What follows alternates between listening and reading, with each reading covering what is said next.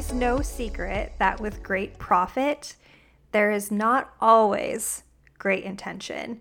To rise to the top often means using a ladder of humans. Only after stepping on person after person do many see success. This is what we believe, right? If you want to make the world a better place or go after that one dream career you have always wanted, you have to sacrifice profit.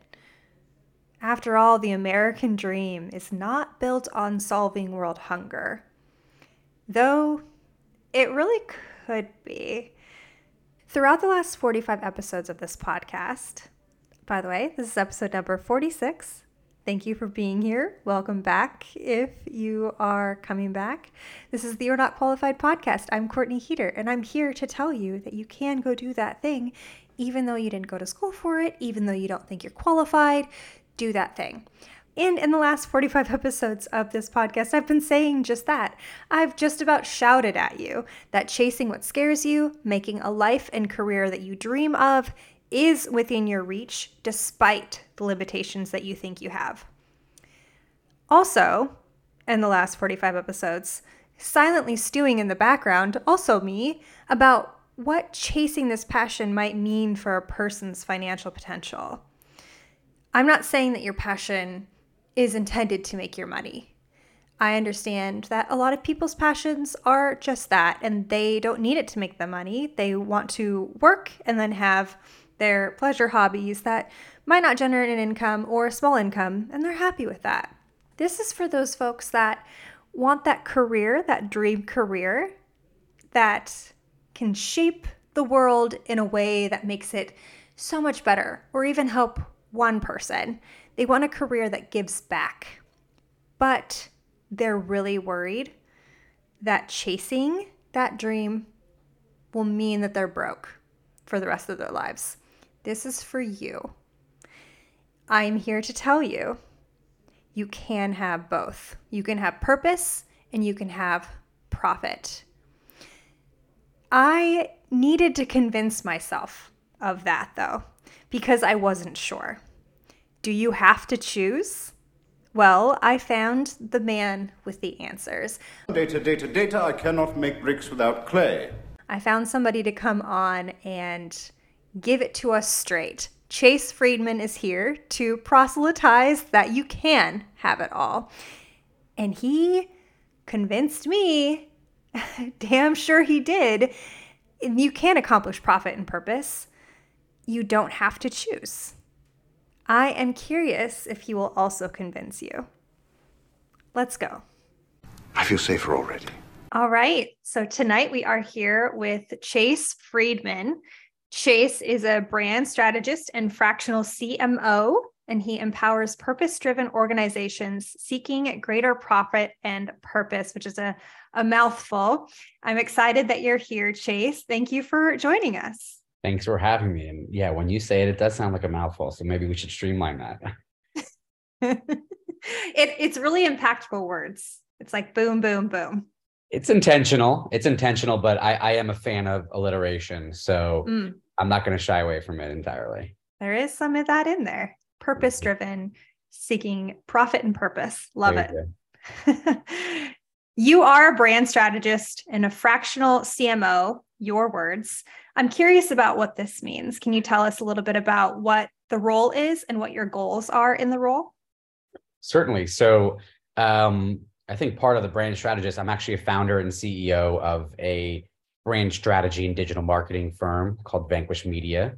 And effectively, it's more of a full service agency where we help guide thought leaders and purpose-driven brands on pretty much an entire slate of brand identity, development, digital marketing, activation, and growth.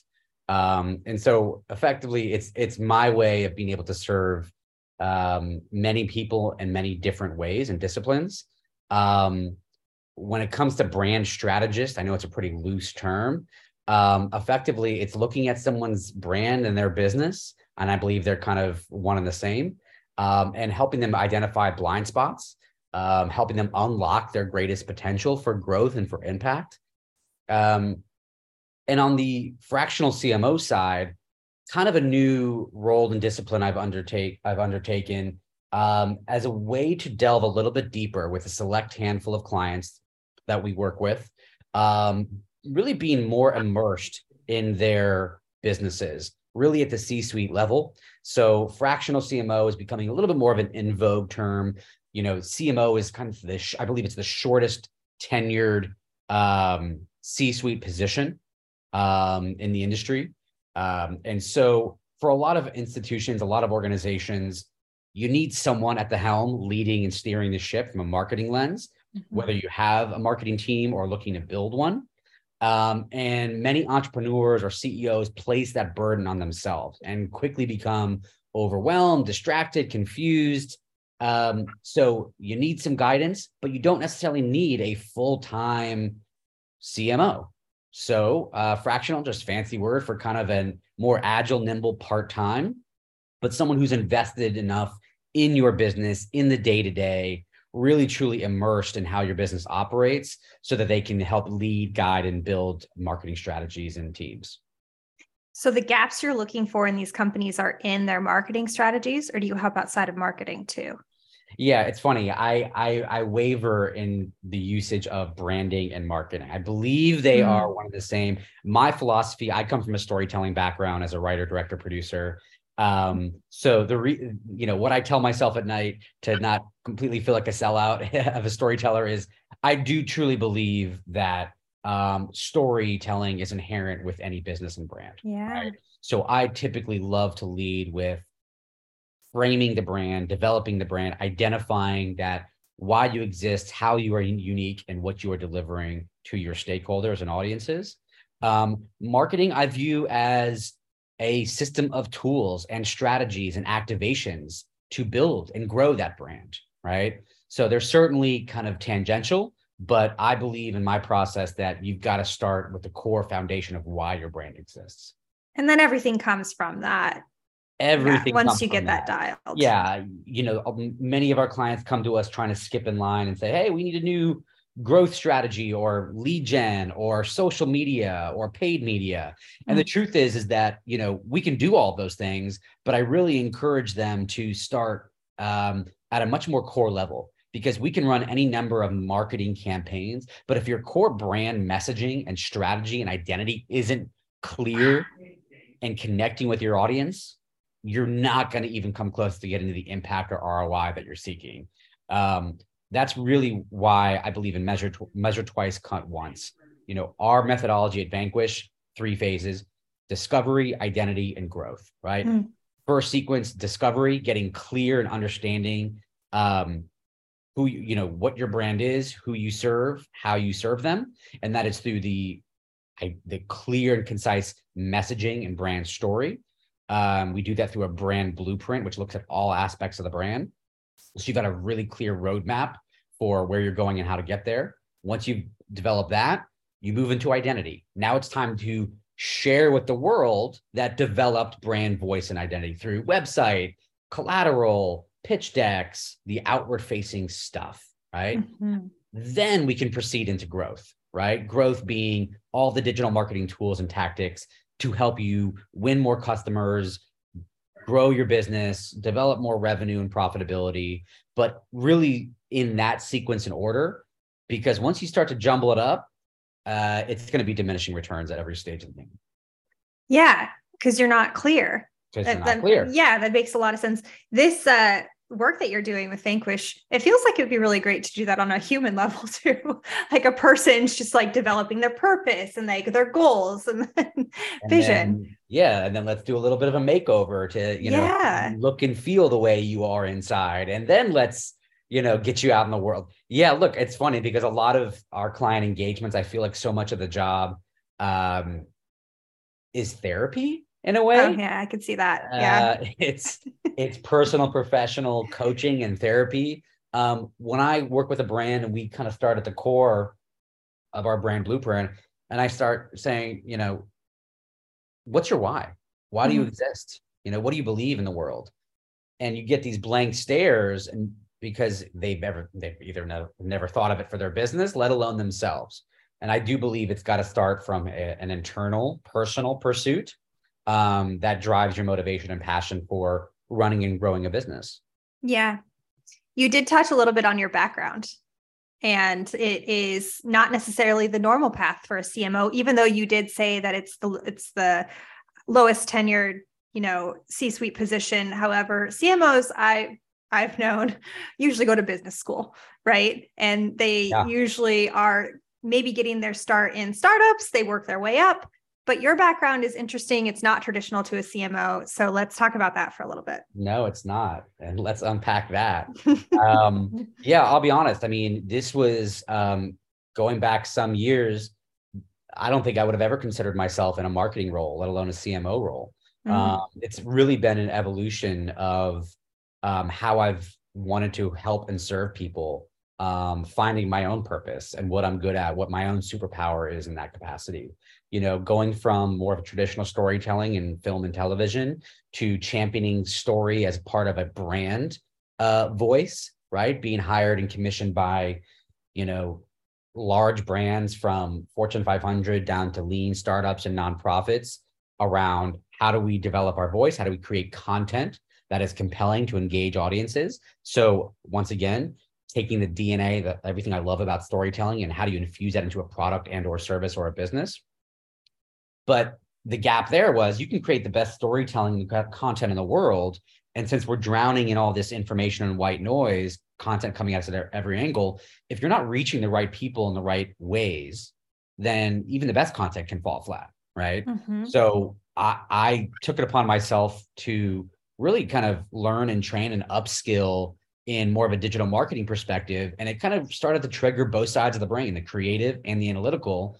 One of the things you do as a filmmaker is you can work on a film for months and years in a bubble, in a vortex with no insight or feedback. Is it going to work? Is it going to suck? Are people going to like it? And the film comes out, the show debuts, etc., and people love it or hate it. Critics pan it or they rave about it. And that's about it. And you don't have a lot of transparency in terms of what and how and why it was effective. The thing I love about the digital marketing space, and especially short form branded content, nowadays you can measure everything. I mean, you can measure and you can test everything. You can test, you can optimize, you can split test. We were never able to do that. So having created thousands of short form pieces of content over the years for different brands, it's amazing how you can really optimize towards a formula, what is going to work, not just to, for someone to say, hey, I really love that video, but inspire them to action or take another step or start a broader conversation. So, all that to say is it evolved from story. It snowballed into an agency that started serving, a full service digital marketing services to tie great content with audience activation. And I love running the business. I love running the agency. But what I missed and what I started out doing in my agency was consulting. And that was just being able to work more intimately, more closely with brands at a deeper level. When you're running an agency, you don't have that luxury all the time. I do believe in quality over quantity, so we're not a massive firm. But the fractional CMO thing came about where, quite frankly, I think I was giving away a lot of strategy for free, and learned very quickly that what I found to be kind of obvious, a lot of brands were still missing in their efforts. Yeah, if you're good at it, don't do it for free. That's a really good point. No, don't give it away. Yeah, don't give it away. A part of the reason that I reached out to you to be on my podcast, your business's tagline, Vanquish, business and organizations you work with to do good and do well. I loved it. One thing that I've really toyed with, honestly, in my own life, and I know that friends of mine have, and listeners, they want to do good, but it's so hard to justify that with trying to make more money. And it absolutely is split in a lot of people's minds. In my mind, it sometimes is split, sometimes is a happy marriage of the two forces of good and, evil's really harsh, but making a lot of money is sometimes not meaning you're doing what's best for the world. To get very high up in a company, to make a lot of money, you have to sometimes step on a lot of people. So I'd love to start getting into that idea with what inspired you to develop a business that having this mission statement? Like, where did that come from to help businesses and organizations do good and do well? Sure. Well, yeah. I mean, your first question being the why. Having run and grown my business and my career over the years, I very much believe, I'm in kind of that accidental entrepreneur sort of position. I couldn't tell you way back when that I ventured to start an agency, let alone a little marketing agency. It was more school, the hard knocks. The truth is starting your business, you say yes to a lot of things. And over time, the business starts to define you, being led by the clients you're serving and what they're requesting, and feeling an emptiness. The world does not need more marketing or branding agencies, that's for sure. So as opposed to being led by the work that was coming in through referral, word of mouth, what have you, losing the passion and purpose behind, okay, so why am I doing this again? And what I originally loved about serving and helping people is becoming more just about running and growing a business. What I realized, and through some mentors over the years, and some quite frankly some faltering of my own, whether it's losing clients, losing revenue, some personal, professional sort of tragedies, I had to shake things up. I knew that if I was going to continue on this path and this pursuit, it needed to be for a greater purpose and a greater reason. My mentor used to say, know your definite major purpose. And I always struggled. What does that mean? And, how do I put myself in a box? I did know that I got the most joy by helping others, organizations, usually what I consider now purpose-driven organizations, nonprofits, for-profits, be their best selves, have the greatest impact with their audiences and communities, right? Does that mean save the world, save the planet? No, not necessarily. But being in business for a greater good, trying to have a greater impact beyond just making a bottom line profit. So, it did take a wake-up call. Quite frankly, we had a banner year in 2020, and 2021 kind of things fell out from the bottom, and kind of almost starting from scratch. I kept the team together, but I had to do a lot of soul searching. Do I want to continue this path or shut it down and do something completely different? And it took a deeper look at myself in terms of what was I on this, in this life for? And I knew that I loved helping others and guiding others on their journeys. Arguably sometimes better than I can do for myself. But helping others find, a line, as I like to call it, their passion, their purpose, and finding the clarity to how to start a business or what have you. So it came from a personal journey, and then obviously putting two hands back on the wheel of the agency, saying, all right, we have to plant a stake in the ground. We have, this is where I want to take us moving forward. And it's not just lip service, because we all have seen plenty of that out there where people preach a good message, businesses, coaches, executives, and they don't do anything to back it up. So I was damn sure that we were going to have to walk the walk as well. And we've done that through a variety of engagements, member of 1% for the Planet. We're on the board of multiple nonprofits. We do a lot of pro bono work. Honestly, I try to make that lead more than I like to talk about being purpose driven. Right. So that's, a longer answer around how I arrived at, why we focus and champion and empower purpose driven people and businesses. I love that you mentioned you don't have to save the planet. You can just do some good. It doesn't have to be this dichotomy of black and white, and you are out to, carbon zero, what have you. Yeah. Just be better than you were before this idea. Bring back to the world in a way that's some good. It doesn't have to be you are, the next, I don't know, Bill Gates agency or something that's, right, giving so much back. But perfect segue into the poll that I sent out to Instagram. So as I said, I was pretty aware that people had varied ideas of what it is to do good and make money, and if they can exist together, if they have to exist separately.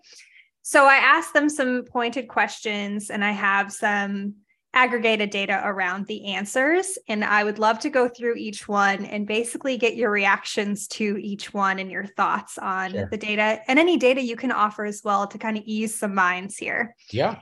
So one question I proposed: does doing social good usually mean you won't make a lot of money? And I had 3 different options to choose from. The first, no money. It is called a nonprofit for a reason. The second, I think you can make a lot of money. And the third, if you're strategic, the money will come. I was very shocked that 50% felt that no money, it's called nonprofit for a reason. 12%, you can make a lot of money, which is so sadly low.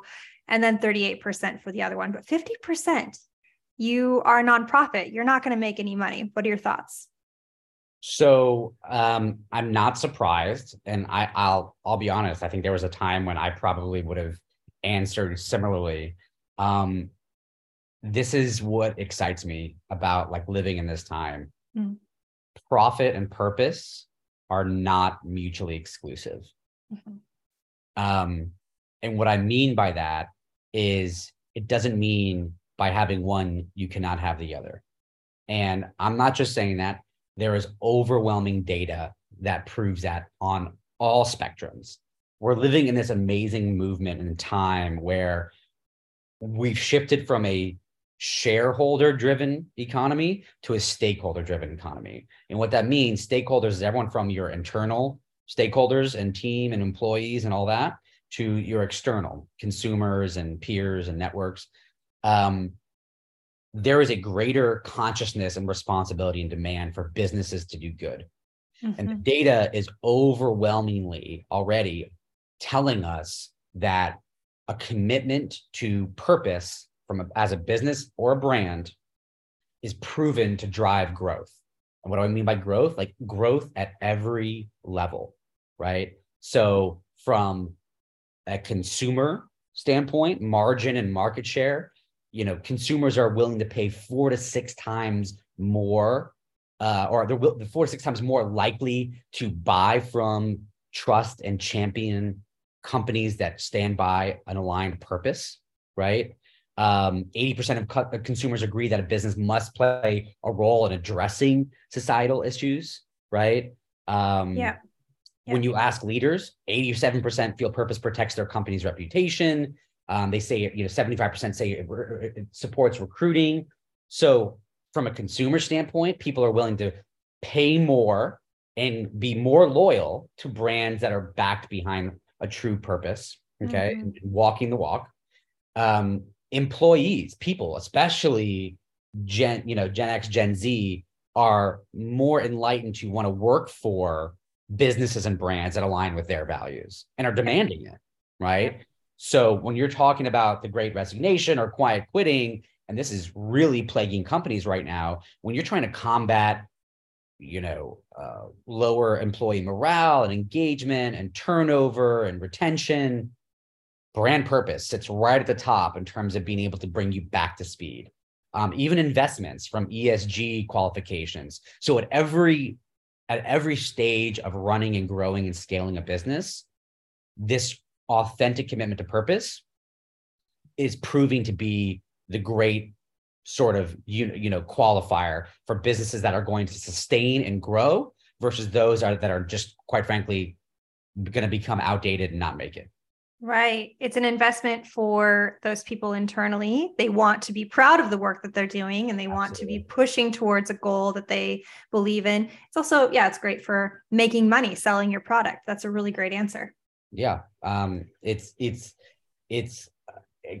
great that we have the data. It used to be something that, like, you say it and it feels good. And a lot of businesses, quite frankly, they trumpet it. They put it out on social or on their website.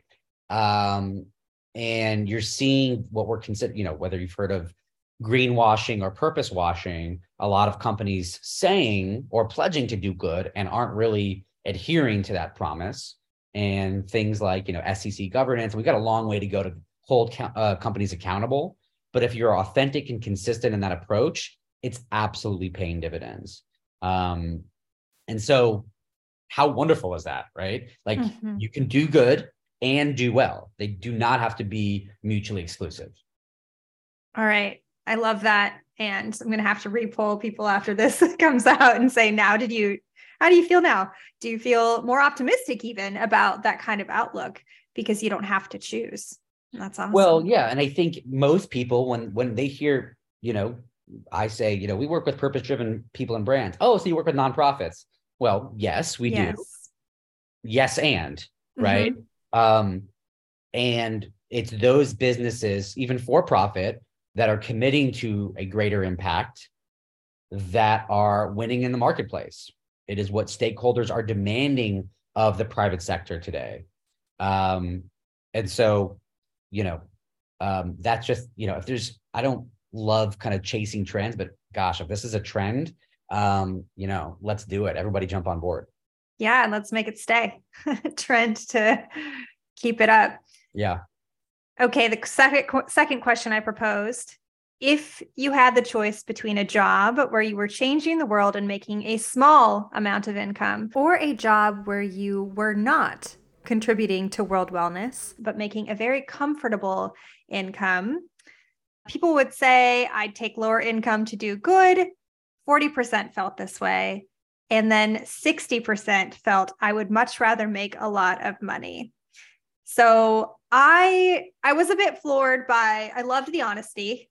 Obviously, it's anonymous for the rest of the people that are viewing, so that helps. Sure.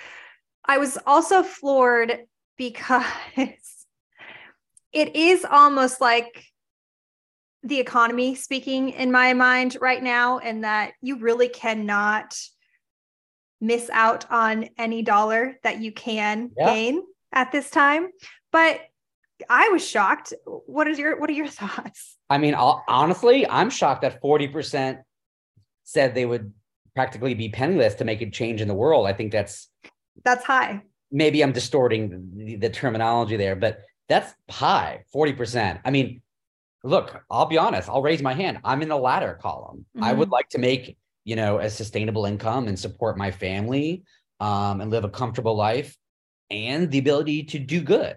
And that's why I said at the top, I know my skill sets. I'm not the person that's going to be necessarily on the front lines against, social injustice or climate change. However, a lot of our clients are. And what I love and get fulfillment out of is being able to help them help the greatest number of people, right? That is their passion. That is their purpose. In many cases, they're lacking the clarity of, hey, we're passionate about what we do. We're purpose driven, but, how do we reach more people? How do we raise more funds? Or how do we, make a greater impact? Great. I know how to do that. I know how to help you do that for yourselves so you can do the greatest good in your work. And I think it's just knowing your role. Impact and purpose can mean a million different things. There's a paradigm, we've all heard bottom line, right? Businesses operating on the bottom line. Okay. Profit at all costs. There's a great paradigm considered that's called the triple bottom line. I think it was developed like in the 90s. And that is a equal measurement around business to do good for profit. Yeah. But people and planet as well. So people, planet, and profit. Now, arguably, like people are now kind of saying, oh, it's really a quadruple bottom line. It's purpose. So purpose and people and planet and profit, whatever you want to call it. There is a way to check those boxes simultaneously. And again, being purpose-driven, doing good in the world does not mean that you're not making a profit. How awesome to have your cake and eat it too. Yeah, exactly. And it's the beautifully alliterated 4 Ps too. Right. Yeah. 4 Ps and profit with purpose. Yeah. I told you I like alliteration. It's a little overkill, but it works. It works. And it's catchy. And that's also part of marketing. Part of branding, man. It's just part of your branding. Gets stuck in somebody's head so they never forget it. And if it's for a good purpose, then we're winning. Yeah, I agree. I was very curious about that 60%. And it had me thinking, okay, so maybe they want to make that money and then decide where they give their funds back to in terms of donations, Sure. pledges, what have you. So I asked if those 60% could weigh back in those who would want to make a lot of money versus less working for a good cause, would they regularly donate? Right. And 86% said they would. So I found that also interesting, not as interesting as the other two are surprising because you want control over where your money is going. You want to probably research where you're giving your money to, but it also makes it you 100% have the jurisdiction of where your money goes rather than like having a business where you don't always get all that say. Yeah, I mean, again, I think kudos to those who said they would give back, whether or not they do, or is it, I like a qualifier question, please. Like, is it a one-time thing? Is it a That's a good recurring question. thing? Yeah. How much are you giving back? Yeah. I'm a firm believer in I'm full of, these old, adages. Someone in need, you can buy them a fish or you can teach them how to fish, right? I think the same goes for when you look at the term corporate social responsibility, CSR. A lot of big companies say, oh, we've got a CSR department and we do all this give back and good. I think that's wonderful. I think it's philanthropic in a way, but it's so one-directional, one-dimensional. That's great. You're making a ton of profit at any cost, kind of like carbon offsets. And then, but we're going to try and do right as a residual. Okay, but what were the means you got, and damage you've done to get to that profit to be able to give back? Okay. Are you just offsetting your own destruction? Yeah. Not to be like draconian about it, but like, so CSR to me is kind of one dimensional in the sense that, we've got a philanthropic give. We're going to donate and write these checks. Cool. Love it. Give back. But the flip side of that is kind of a methodology considered CSV, creating shared value. So as opposed to a one-directional give, how are you continuously engaging your community or reinvesting in your stakeholders, your communities, your supply chain so that everybody wins, right? The tide that rises all ships. So again, you've got more of a sustainable give back model than, we're going to give back and donate once in a while when it's convenient for us, help them keep their lights on. But if we put a little more effort and intention into helping the people that are part of our supply chain, whether it's farmers that grow our crops or, investing in schools and education for our potential future workforce, like we all elevate. So, and I'm going to go, I know I'm going down the rabbit hole in a lot of these things, but it's because you're asking the right questions, but it's an exciting time to like reframe all of our like preconceived notions about what it means to, well, if I do good, I don't make any money, but if I make money, then I'll give some of it back. I don't think, like you said, it doesn't have to be as black and white. Yeah, it definitely does not. And going back to your idea that profit and purpose are not mutually exclusive, and you can have two of those together. Do you find that people are afraid to even start a nonprofit because of the idea that they're not going to make any money, or like a distrust in the process of that? Well, I mean, I think nonprofits are unique. And I know some nonprofits where I'm not going to name names, but the leaders in the C-suite make a really good amount of money. Now, you can actually look it up. I think it's all public knowledge. You can. So there's nonprofits that pay themselves quite a bit of money. Yeah. But there's nonprofits out there that are making tens, if not hundreds of millions of dollars. Now, to what extent and what percentage that those funds and revenue go directly into their impact efforts, that's different for and there's different ratings for different nonprofits. That's different for every nonprofit.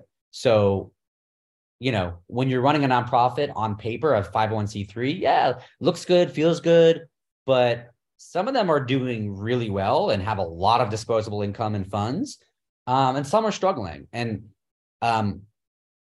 I really love leaning into those that have a very clear and authentic purpose and passion behind what they do. but for whatever reason, they might not have the right team or infrastructure or strategy or clarity to grow.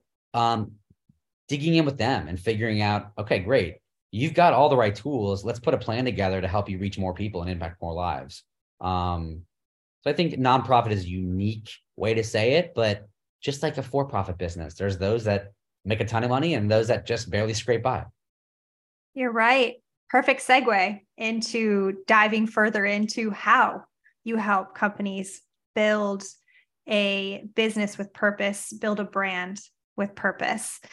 So somebody wants to do social good and create a profitable business, but they are just at this point, the idea, they woke up one day and the egg hatched and they're like, wait a second, I have something here, but I have nothing else to go on. What's next? Great question. And I think it really does follow kind of those three phases that I outlined earlier. A real clear brand discovery, meaning getting extremely clear on your why you exist, how you are uniquely different and positioned to serve on that why, and then what you offer. That's kind of the golden circle of Simon Sinek, right? But start with why. From there, you need to be really crystal clear and coherent on your brand messaging. If you can't define it clearly for yourself or even your team, or they're repeating it a bunch of different ways, good luck trying to get your customers to understand what you do and why you exist. You wouldn't believe some of the clients I speak with, been around for years. I'm like, great, pitch me one line. What do you do? I'm like, well, they hum and ha. And the elevator pitch. Let's go. Yeah. Elevator pitch, right? Have it off the cuff. Yep. Get really damn clear on your positioning, your brand messaging. How are you uniquely positioned? Why you exist? What you offer. Your one-liner, your elevator pitch should be a combination of what is the problem you're solving? How are you uniquely solving it? Your kind of secret sauce. And what is the kind of solution or outcome people expect from that, right? It's that ABC model, that combination. And if you can distill that into one line, you're killing it. It's like a light bulb moment. Aha. Part of that, there's other nuances to that. Knowing your customer personas, knowing your competitive landscape, developing your content strategy, website. I mean, there's a lot of components to discovery, but get the foundation right first. Measure twice, cut once. I promise you, it's going to make everything else so much easier. From there, great. Now we can start to put together, let's put up our website with our really clean, clear framework and messaging, right? What are our assets saying that are consistent and compelling to target that audience and what their needs and pain points are? And now let's go run some growth marketing, right? But a lot of people like to approach it the opposite way. They've got a big idea, they got a prototype. Great, let's hire some influencers to go talk about it for us. Yeah, absolutely. It's almost like, think of, this is exactly what I was thinking when you were saying, think of your one-liner, get it all crisp and clear. What would you say if you were in the Shark Tank? Like, right. You have to be so concise because they will grill you alive. Yes. And you're absolutely right. That's a great sort of use case for it. Like, you really think these people are walking in there like off the cuff with an idea? No. Like, they probably watched a lot of Shark Tank. They know they've got to keep it clean and clear and tight. And then you get into the nuances of how and why your product is unique, what solution is it solving, all that good stuff. But again, going back to storytelling, and I believe it's just a matter of storytelling. What is the story you're telling your audience? What do they want? What is the challenge they're facing? How are you uniquely positioned to solve that? And then paint a picture of what life looks like once you have. Make their life easier. Right? Yeah, that's what it's all about. So this podcast, we cover imposter syndrome. And obviously it's nothing new to anybody here. It's probably nothing new to you, but it holds people back in their life and their belief in their self-worth. Somebody has this great idea, but is very nervous and doubtful, let's say, that they can even make this vision a reality. What would be your advice to somebody? Or do you have a story of a business that came to you and was like, we just don't believe this is possible? My business. Oh, shit. Great. I mean, talk about two hands raised, imposter syndrome. We all, like you said, an amen for unpacking it. We Everybody experiences this.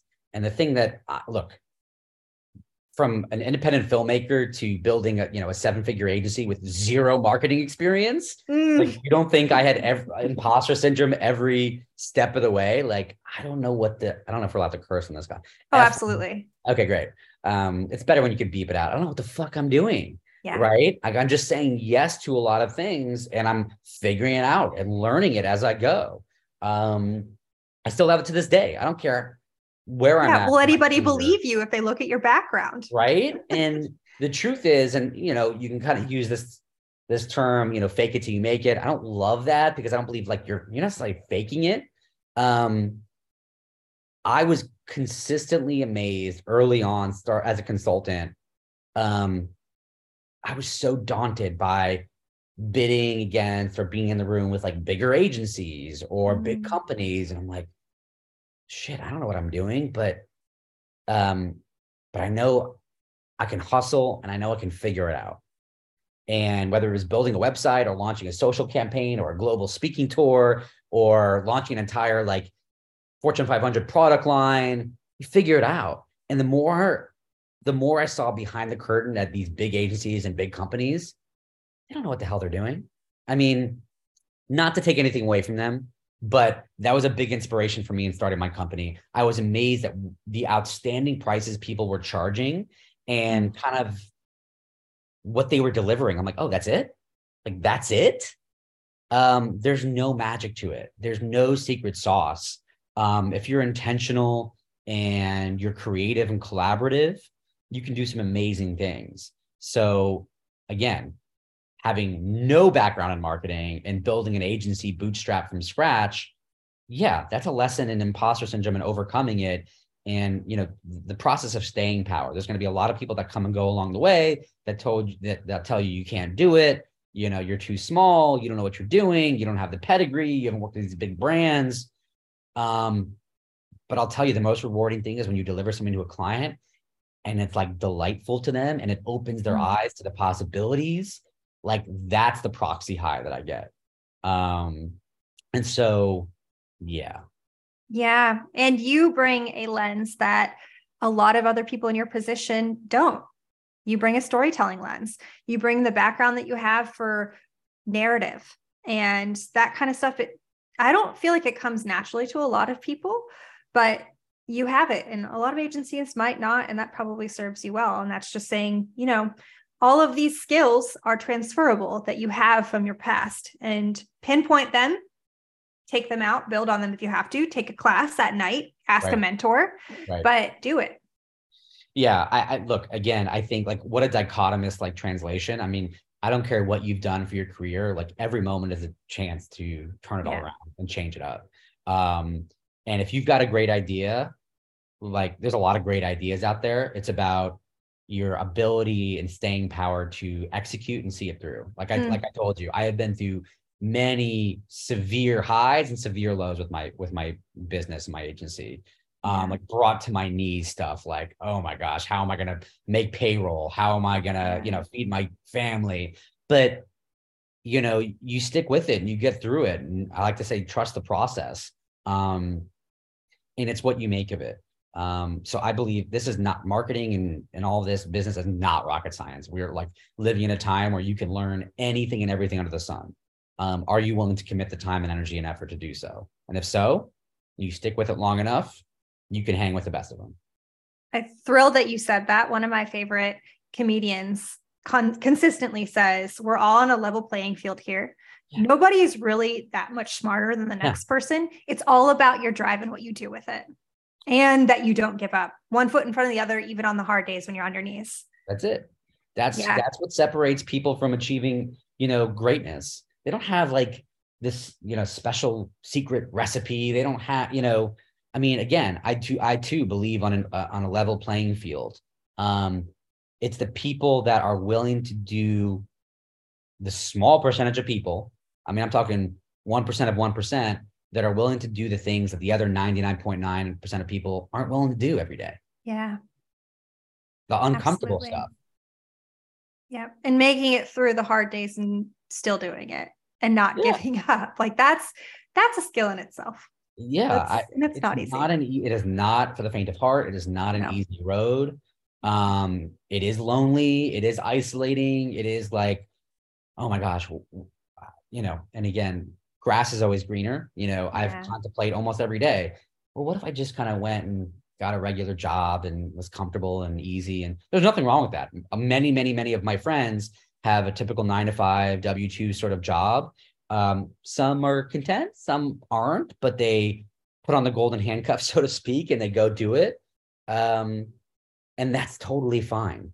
But if you don't feel like you fit in that mold and in that box and you want to do something divergent or different, don't tell yourself like you're gonna just, clock in and clock out every day and be happy.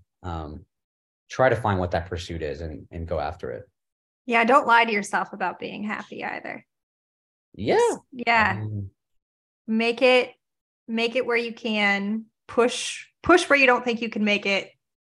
Just do it. Yeah. I love it.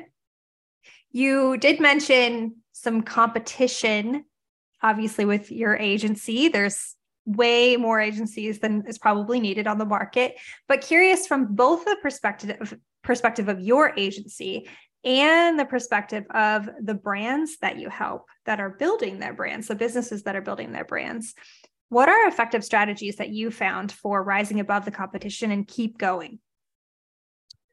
Yeah, I mean, again, it goes back to singular clarity of your why and how you're uniquely positioned in the marketplace. Whether you got to find your niche, right? Yeah. I believe in finding your niche. What niche or segment of the broader market can you own or at least champion and kind of plant a stake in? For us, and we've been there. We were all things to all companies that wanted to work with us, and it was great. But I lost sight of what was important and the joy from that. And having that lens and that filter to say, all right, great. I want to work with people that have a passion and a greater commitment to impact and purpose beyond the profit. Have your profit too. We're going to help with that. But what is the greater impact you want to have in the lives of your customers, your community, the world? I don't care what business you're in. You need to have that unique, singular kind of clarity and focus. The more you can absolutely drill down on that in the masthead, the header of your website, what is your unique position and how are you uniquely positioned to serve and deliver on that? I believe that is what's going to separate you from everybody else. And staying the course with that, you need to commit to it. You cannot just treat it as lip service. You've got to bridge, the quote unquote promise with performance. Yeah, definitely. And profit is a byproduct of all of that. It is. And like I shared with you, and there's so many more statistics around it, like it will come. Yep. It will. At every level, when people are willing to pay more, they want to buy from, work with, work for these companies. I think it's a great sort of qualifier. And in the same breath, you can run a business and, I've heard a lot of people say we have a no asshole policy. I'm like, okay, I get that. But when you really want to align and you can help a certain segment of people in a unique way, don't shy away from it. Don't try to be all things to all clients and customers. Know who you are uniquely positioned to serve and lean in on that, and they will find you. Yeah. And fill the niche in the market that needs it. I love it. For working with these brands at Vanquish, curious how important strategy is for the long haul and how often you do check-ins. Are you with these brands from, say, when they approach you and you have like a package deal where they get like 5 consult calls and then you guys check in on strategy continuously, or what do those look like? Yeah, I mean, I always prefer to be, like I said, a little bit more embedded with a client or an organization for the long haul. Mm-hmm. I'd rather have a small core group of really aligned clients that we know each other very well and we can intrinsically collaborate seamlessly versus a rinse and repeat model, which you see with a lot of different agencies. So to answer your question, I mean, again, that's kind of going back to that initial blueprint, creating that strategy that is going to help guide you in the next 6 months, year, 6 years, right? So that everyone's operating off the same plays. We do weekly huddles with our teams, where all of us can align and check in on everything from what's happening this week to bigger picture strategy and initiatives to KPIs and performance tracking. I believe it's important to hold each other accountable to that. And so I believe in transparency. Don't shy away from, sure, it's easy to share the wins, but what's not working and why? How do we resolve that? I think everyone wants accountability.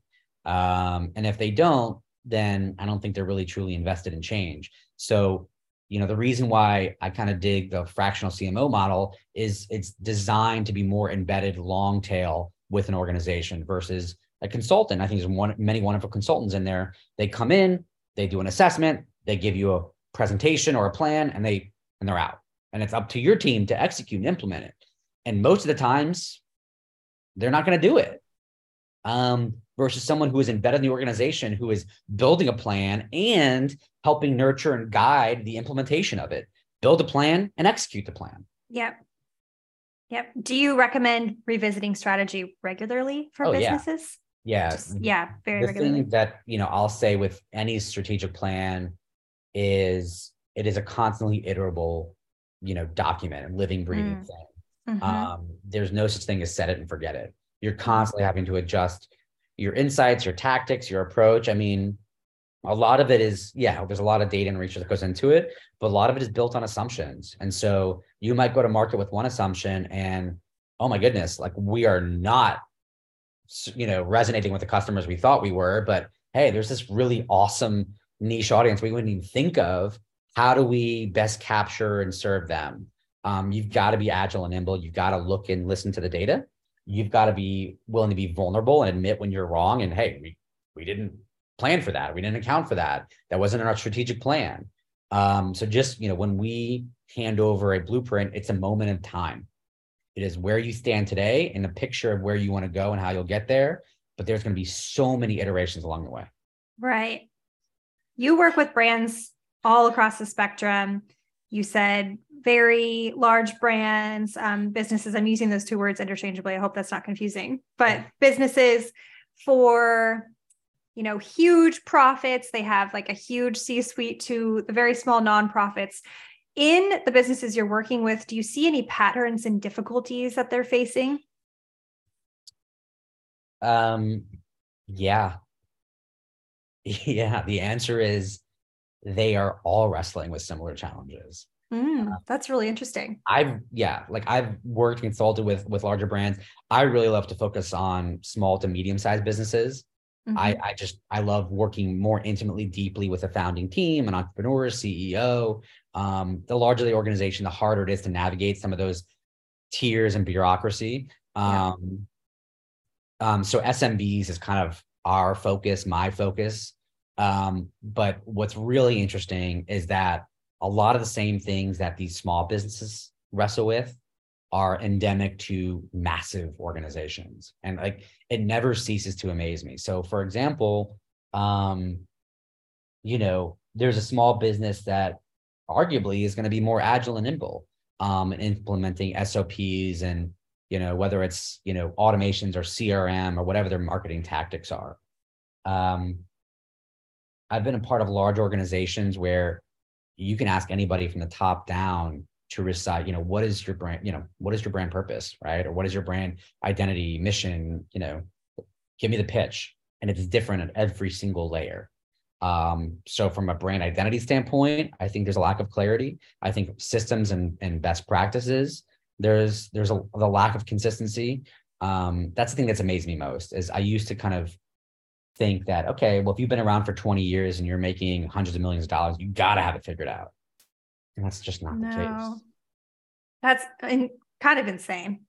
And I'm shocked to hear that the answer would be different, but I think I read that in a book about product management not too long ago, where somebody came in, they asked different levels what the purpose was, what the goal was for the business, and it was different on every layer.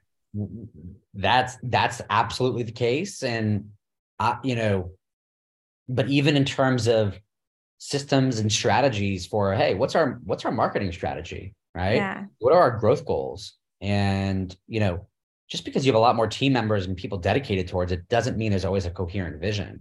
I believe it's easier to enact that change and rebuild it at a core level with an SMB, put it in place early on and often, and it makes it's like jet fuel for them. So I guess the answer to your question is the challenges really aren't that different. It's just the scale of the challenges. So imagine you're suffering with, you don't have a clear, lead gen sales pipeline and automations built into your CRM. Okay, well, what's easier to tackle when you're getting thousands of hits or millions of hits on your website every day? And how do I change things up from an enterprise level versus, maybe tens or 100 here and there? And okay, great. It's not as much of a Herculean effort to kind of put in some SOPs and build for the better. Yeah. I'm not sure how saturated the market is, but has anybody ever recommended that you write a book? Because I think that you would make a very good author of this idea. Thank you. And I agree. It's way oversaturated. I hope someday, I would love to, but I'm not going to do it until I know I can put something down that is, needed and unique and not saying something regurgitated. And again, I get it. Like I don't think there's anything entirely new under the sun. It's just a different way of looking at things, but I'm hyper aware of, on LinkedIn, and I'm this consultant, I'm this coach, and I'm this pro that's going to 10x your company. There's just a lot of smoke and mirrors. And so I really try and lead by action and doing first. And again, it's that imposter syndrome creeping in. Like, you're not going to write a book.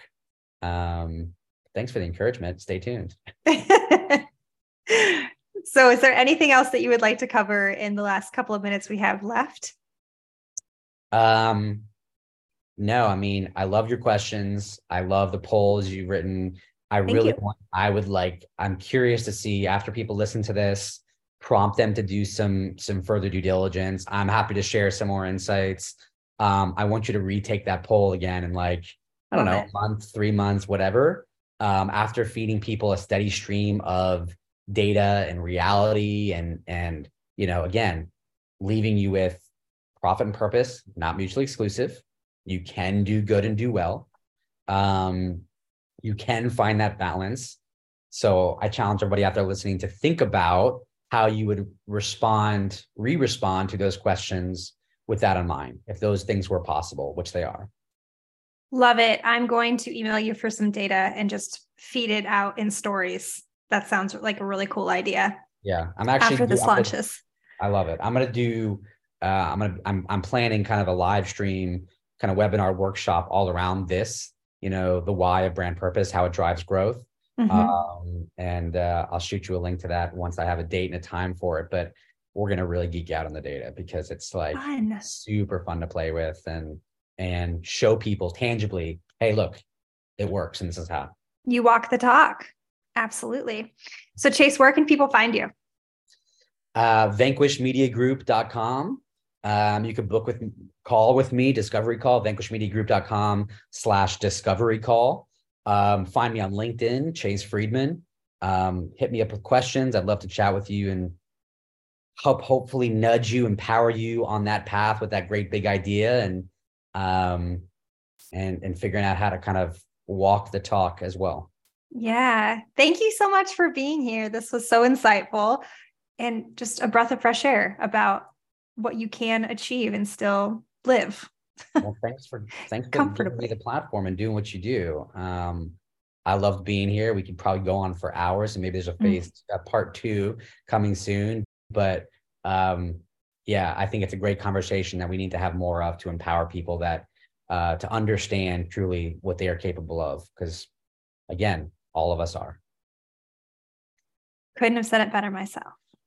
You can probably guess what I would recommend to be the takeaway if you take away only one thing from this conversation with Chase. Profit and purpose are not mutually exclusive. You can have a purpose-driven company and still gain a lot of profit. You can be profitable. And as I said in the beginning, this is applicable to many things. For this conversation, mostly applicable to the business sense of find your business purpose, how you want to give back to the world on that scale of goods or services, and still have profit to go with it. On the other side of that, you can also grow to be a very large company and not sacrifice purpose. That is, for me, something that I wasn't really thinking about in that way, and Chase tied that together for me. You don't have to sacrifice anything in the pursuit of growing business, in the pursuit of following your dreams through that. Just hold that dear, my friends. Hold that dear. Chase shared a bit of data with me, which is wonderful, and I'm going to give it to you, just a little tidbit of it, with your trivia. Chase and I chatted about competition in the field and say that you're an up-and-coming business, but you might not have the most novel idea, net new idea, and there might be some competition out there. I would say it's very important to still keep your purpose on your horizon, dial that in, call up Chase if you're not sure how to do that, and chase it down, because a study done by Conspiracy of Love found that millennials, so those born between 1980 and 1994, when they were polled, they were 91% likely to switch from a product they typically buy, so tried, true, trusted, to a new product from a purpose-driven company. So if they have a similar product that it doesn't say anything about price point, they want to give to this purpose-driven company, 91% would switch to the purpose-driven company products. That is an incredible statistic. I was shocked it was so high, but as a millennial myself, I 100% buy from purpose-driven companies if the option is there. This also makes me think that I will probably be researching a little bit heavier when I want to buy something to see if I can get the same item or very similar item from a purpose-driven company, because now it's going to be in the back of my mind, and I hope it's going to be in the back of your mind too. Well, imposters, go chase your damn dreams, okay? And if you want to start a business, but you're really, really worried about not making enough money because you want to do something really good, fret no more. Just play this back. If you know of somebody who would really benefit from hearing this episode, please share it. Also, like and subscribe. This is going to be the first episode of the new cadence, which is the first Thursday of every month. I'm going to put out an episode. I hope that you enjoyed. Please rate and subscribe and follow me if the platform allows. I would super, super appreciate it. And a cute little review if you would like. I also really love those. Thank you again so much for listening. I will have where to find Chase and where to find myself below. Get in touch if you want to be on the pod. I would love it. And email me all about your imposter stories and imposter scenarios. But until then, I will see you next first Thursday of the month. All right, bye.